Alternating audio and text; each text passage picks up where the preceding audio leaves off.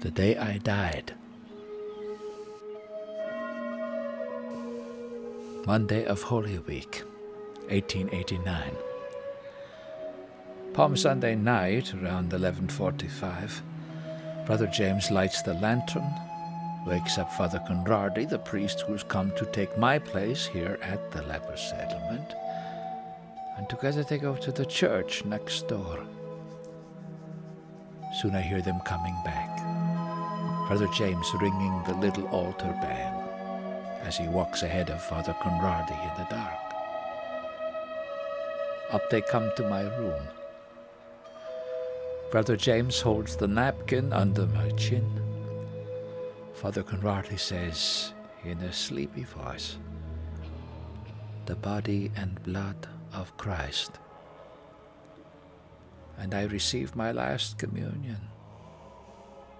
Then Father Conradi asks if he can have my cassock, threadbare and full of leprosy. What would he do with it? Better I be buried in it. Next thing I know, my roosters are crowing. It's getting light. It's hard to breathe, so Brother James helps me to sit up. And while he's holding me, I breathe for the last time.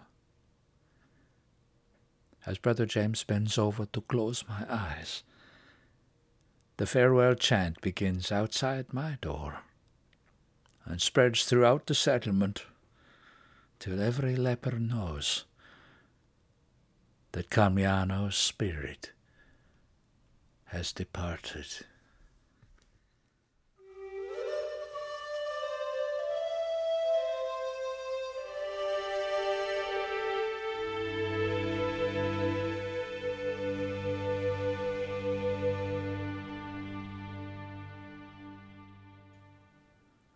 A year ago tonight, Monday of Holy Week, 2019, I gathered with some friends in a small chapel at Holy Trinity Church, upstairs from where we have our theater.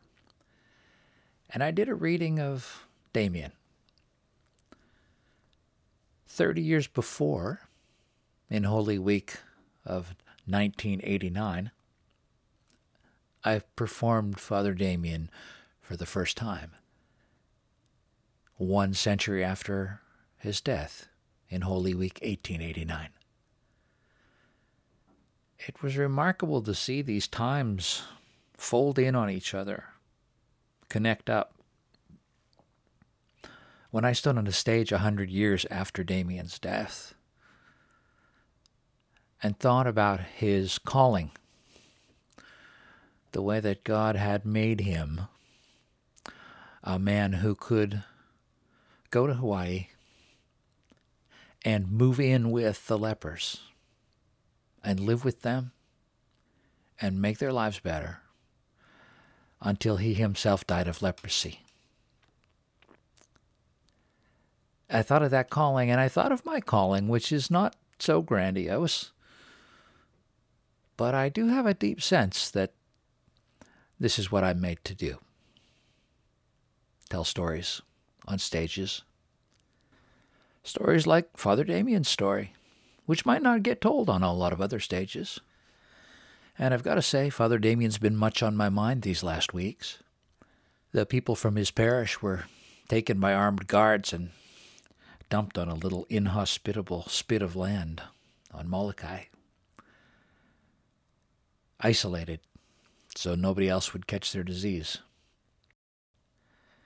And Father Damien went in, and he brought medicine, and he shared his pipe with them, and he lived among them, knowing that he could contract their disease. And I think of the people who are doing that right now. My friend's daughter, 7 months pregnant, who works as a healthcare professional in New York City. The folks at the grocery store who handle everybody's groceries and work an 8-hour shift exposed to whoever happens to come in to buy the food that they need.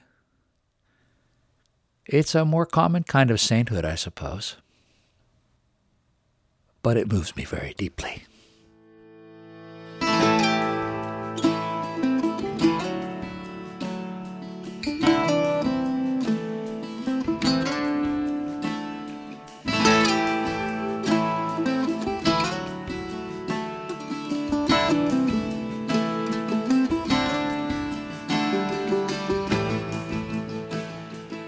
Okay, that's a pretty somber start to today's pod. Hopefully that's all right. I mean, an artist's job is to speak what we feel, not what we ought to say. Some guy wrote that. In fact, they say that guy wrote his greatest work during the plague of 1606. What, Shakespeare wrote Love's Labour's Lost in 1606? I had no idea he wrote that so late in his career. What, with that great cricket playing scene and everything? No, they say that during his quarantine, Bill Shakespeare wrote King Lear. Maybe you've heard of it. So yes, Virginia, there is a silver lining. At least sometimes. For some people. But still, like I always say, every silver lining has a cloud. And you know, they've closed the theaters before. Even when they didn't know about germs and stuff like that yet, they knew theaters were dangerous places. And they shut us down. We're often the first to go. Canaries in the pandemic coal mine. Maybe this podcast is my Lear. Or maybe it's just my Love's Labour's Lost. Words, baby. Words. Gotta love the words.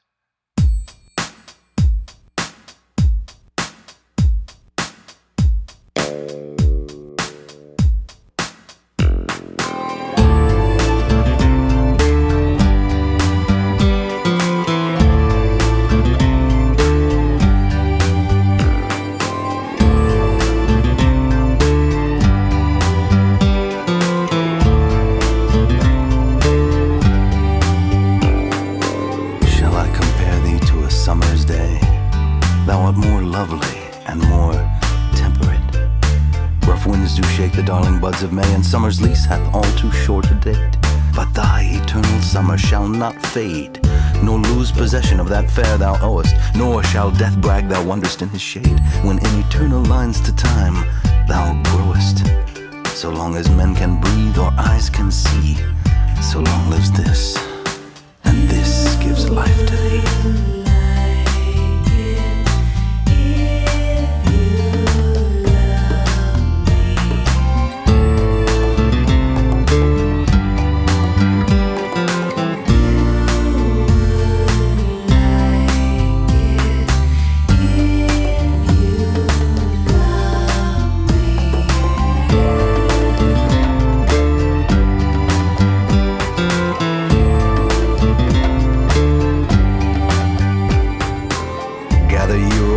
While ye may, old time is still a-flying, and this same flower that smiles today, tomorrow will be dying.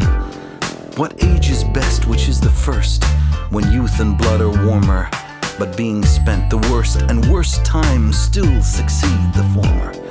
Then be not coy, but use your time, and while ye may, go merry, for having lost but once your prime, you may forever tarry.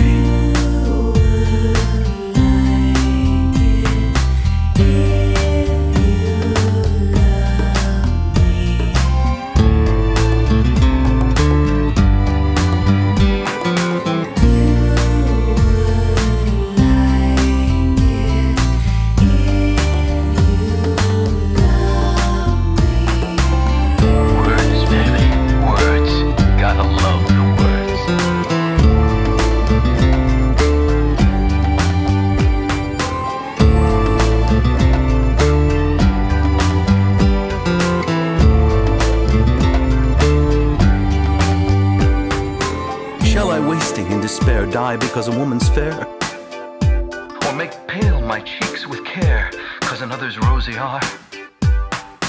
Be she fairer than the day, or the flowery meads in May? If she be not so to me, what care I how fair she be? Great or good or kind or fair, I will ne'er the more despair. If she love me, this believe, I will die ere she shall grieve. If she slight me when I woo, I can scorn and let her go. For if she be not for me, what care I for whom she be? What care I?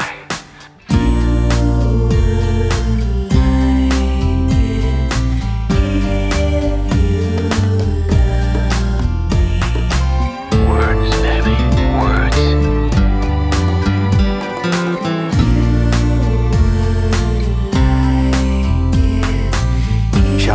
wasting in despair.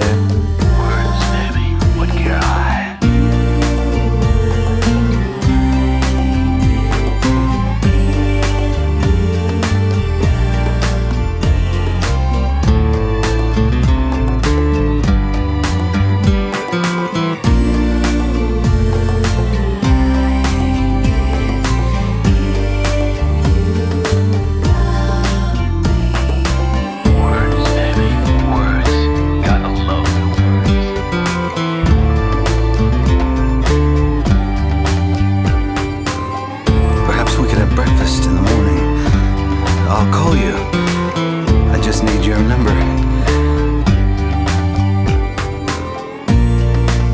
Smile, baby. Something. Anything.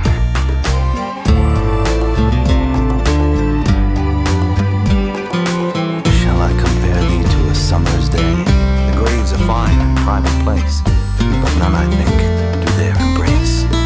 Words, baby, words. Gotta love the words.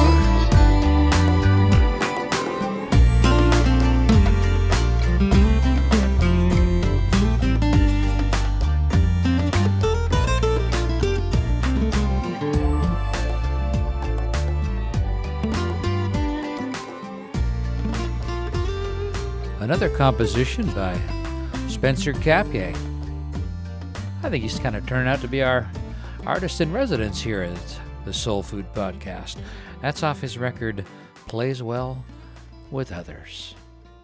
And he does, doesn't he? You know what's peculiar?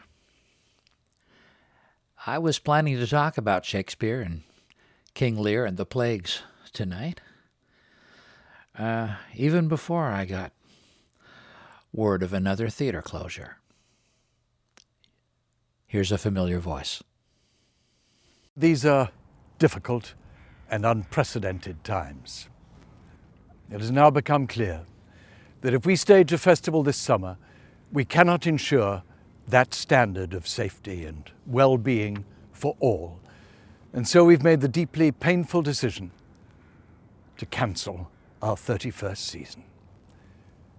We're grieving for it, but we are sure that it's the right thing to do.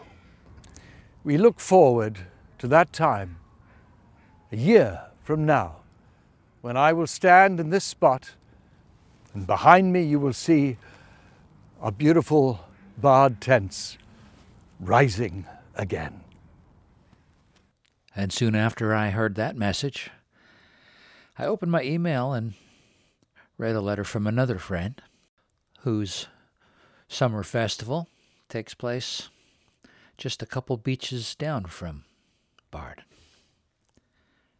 Dear friends, theater isn't very good with social distancing. Our specialty, in fact, is the opposite, social inclusion. In normal times, the heart of our job is bringing a group of strangers together, rubbing elbows and breathing the same air, and telling them stories that make them feel less alone, less an isolated individual, and more part of a larger community. These, alas, are not normal times.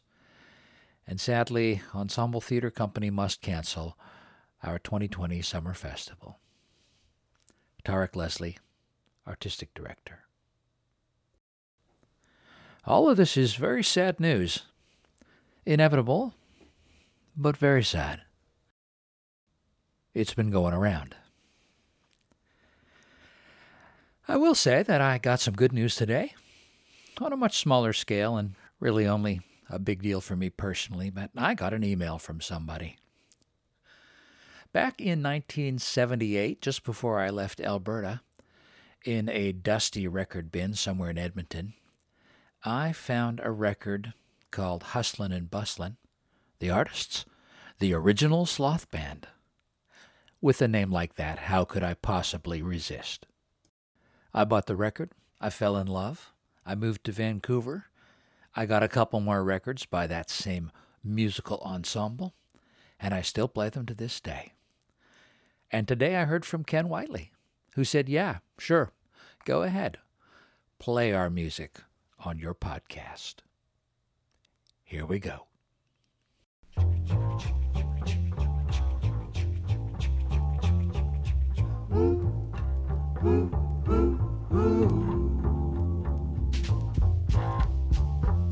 Well, the little black train is coming. It's coming around the bend.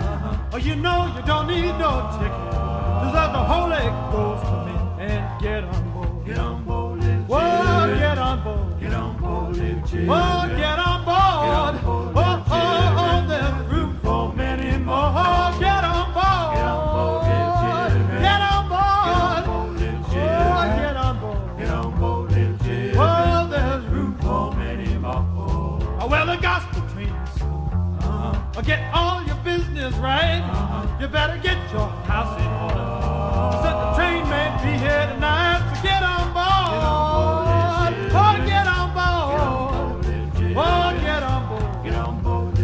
Oh, there's room for many more. Oh, get on board. Oh, get on board. Oh, get on board. Oh, there's room for many more. Oh, where the little black train is coming. It's coming around the curve. You better get your house in order. Oh, well, it's train every nerve. So get on board. Get on board. Oh, get on board. Oh, get on board. Get on board. Oh, oh, oh, there's room for many more. Oh, oh, get on board. Oh, get on board. Oh, get on board. There's room for many more.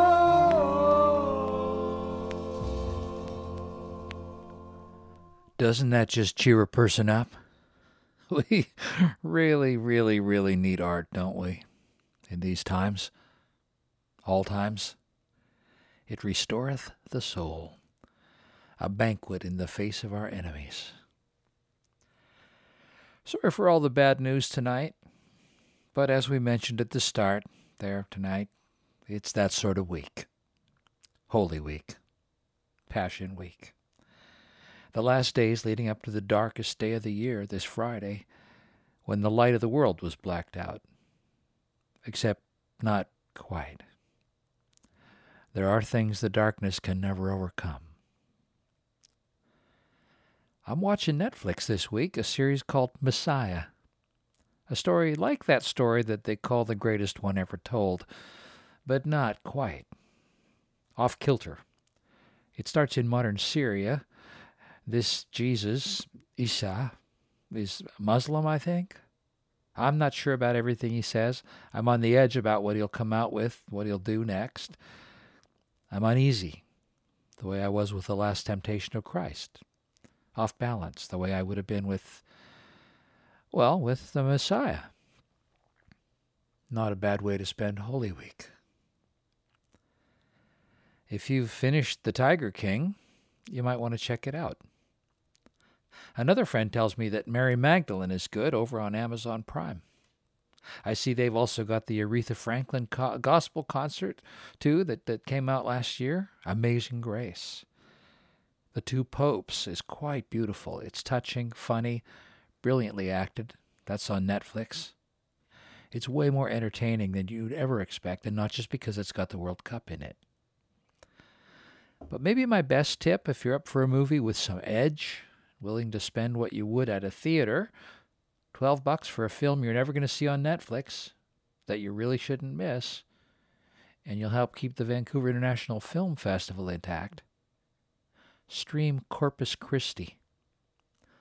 Don't say I didn't warn you. It's violent and intense, but I think profound. And profoundly right for this particular week of the year. Corpus Christi. Stream it at vif.org. Before we turn back to Shakespeare, I need to mention how Pacific Theater will be marking the Easter weekend.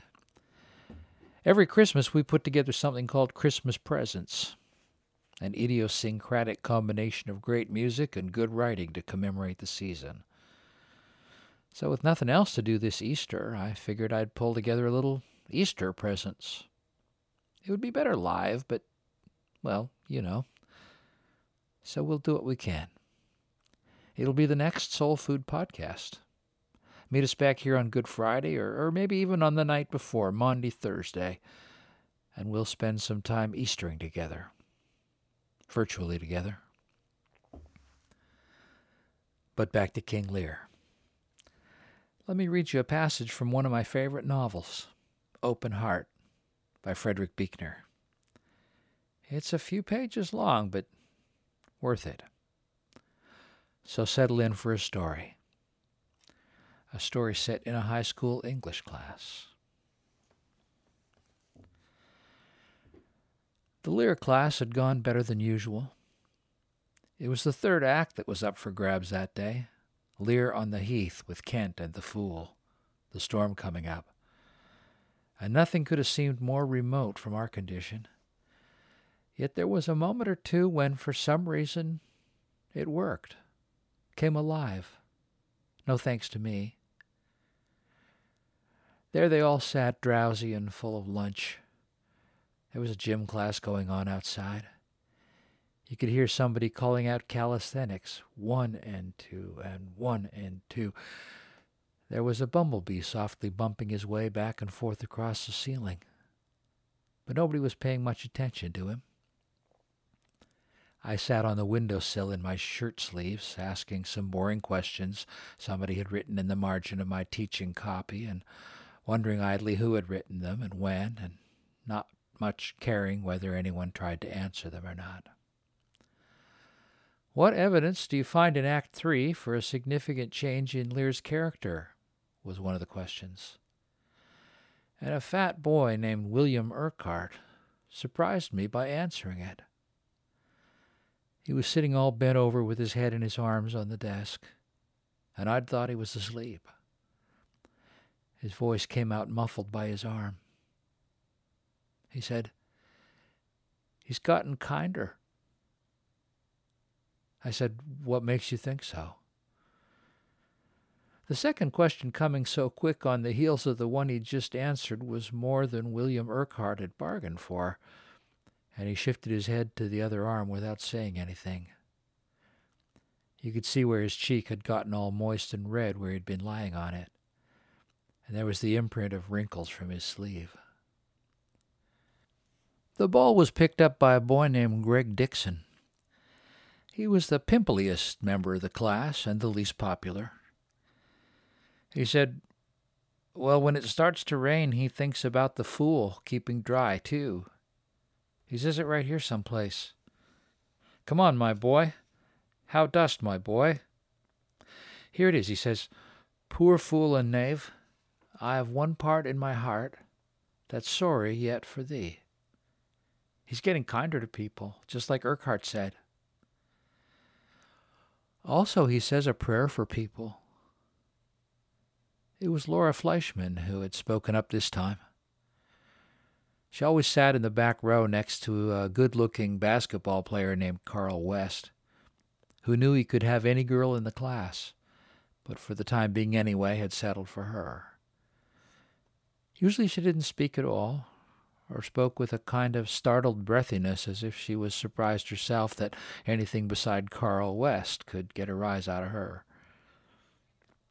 Somebody horse-laughed, not so much at what she'd said, I thought, as at the fact that it was she who'd said it.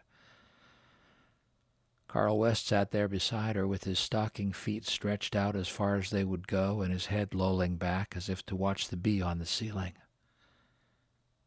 "Nobody says a prayer in my book," Greg Dixon said. "Line 35, Laura Fleischman said. "That's no prayer," Greg Dixon said. "That's not like any prayer I ever heard of. Doesn't even say God in it."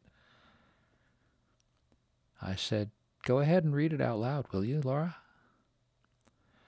Carl West sat humped over sideways now, as far from Laura Fleischman as he could get without standing up and changing his seat. He was staring down at the wooden writing arm, tracing some scar on it over and over again with one finger. In a small, half-apologetic voice, with the calisthenic count going on in the background, she read, "Poor naked wretches, wheresoe'er you are, that bide the pelting of this pitiless storm, How shall your houseless heads and unfed sides, your looped and windowed raggedness, defend you from seasons such as these? Every person has one particular time in his life when he's more beautiful than he is ever going to be again. For some it is at 7. For others at 17 or 70. And as Laura Fleischman read out loud from Shakespeare, I remember thinking that for her it was probably just then. Her long hair dividing over her bare shoulders, her lashes dark against her cheeks as she looked down at the page. She could go nowhere from this moment except away from it. She still had a long way to go before she left it for good, but I felt like Father Hopkins anyway as I watched her. How to keep back beauty, keep it, beauty, beauty, beauty, from vanishing away. Expose thyself to feel what wretches feel, she read, that thou mayest shake the superflux to them, and show the heavens more just. And 2 and 1 and 2, the voice floated in through the open windows. Carl West had one hand up to his eyes as if to shield them from the sun, the other cupped at his crotch. The bee drifted heavily down from the ceiling and hit the blackboard with a little thud, then crawled drunkenly along the chalk tray. I said, "Who are these poor naked wretches he's praying for, if she's right that he's praying?" Greg Dixon said, "We are." He said it to be funny. They were the poor naked wretches to have to sit there and listen to Laura Fleischman read blank verse when they could be off somewhere having fun, or whatever Greg Dixon thought of as fun. But nobody laughed. Maybe I just ascribed my own thoughts to them, but it seemed to me that for a moment or two in that sleepy classroom, they all felt some unintended truth in Greg Dixon's words. Laura Fleischman, in the fullness of her time. William Urquhart, in his fatness. Greg Dixon with his pimples. Carl West, handsome and bored with the knowledge that he could have any girl in that room. They were the poor naked wretches.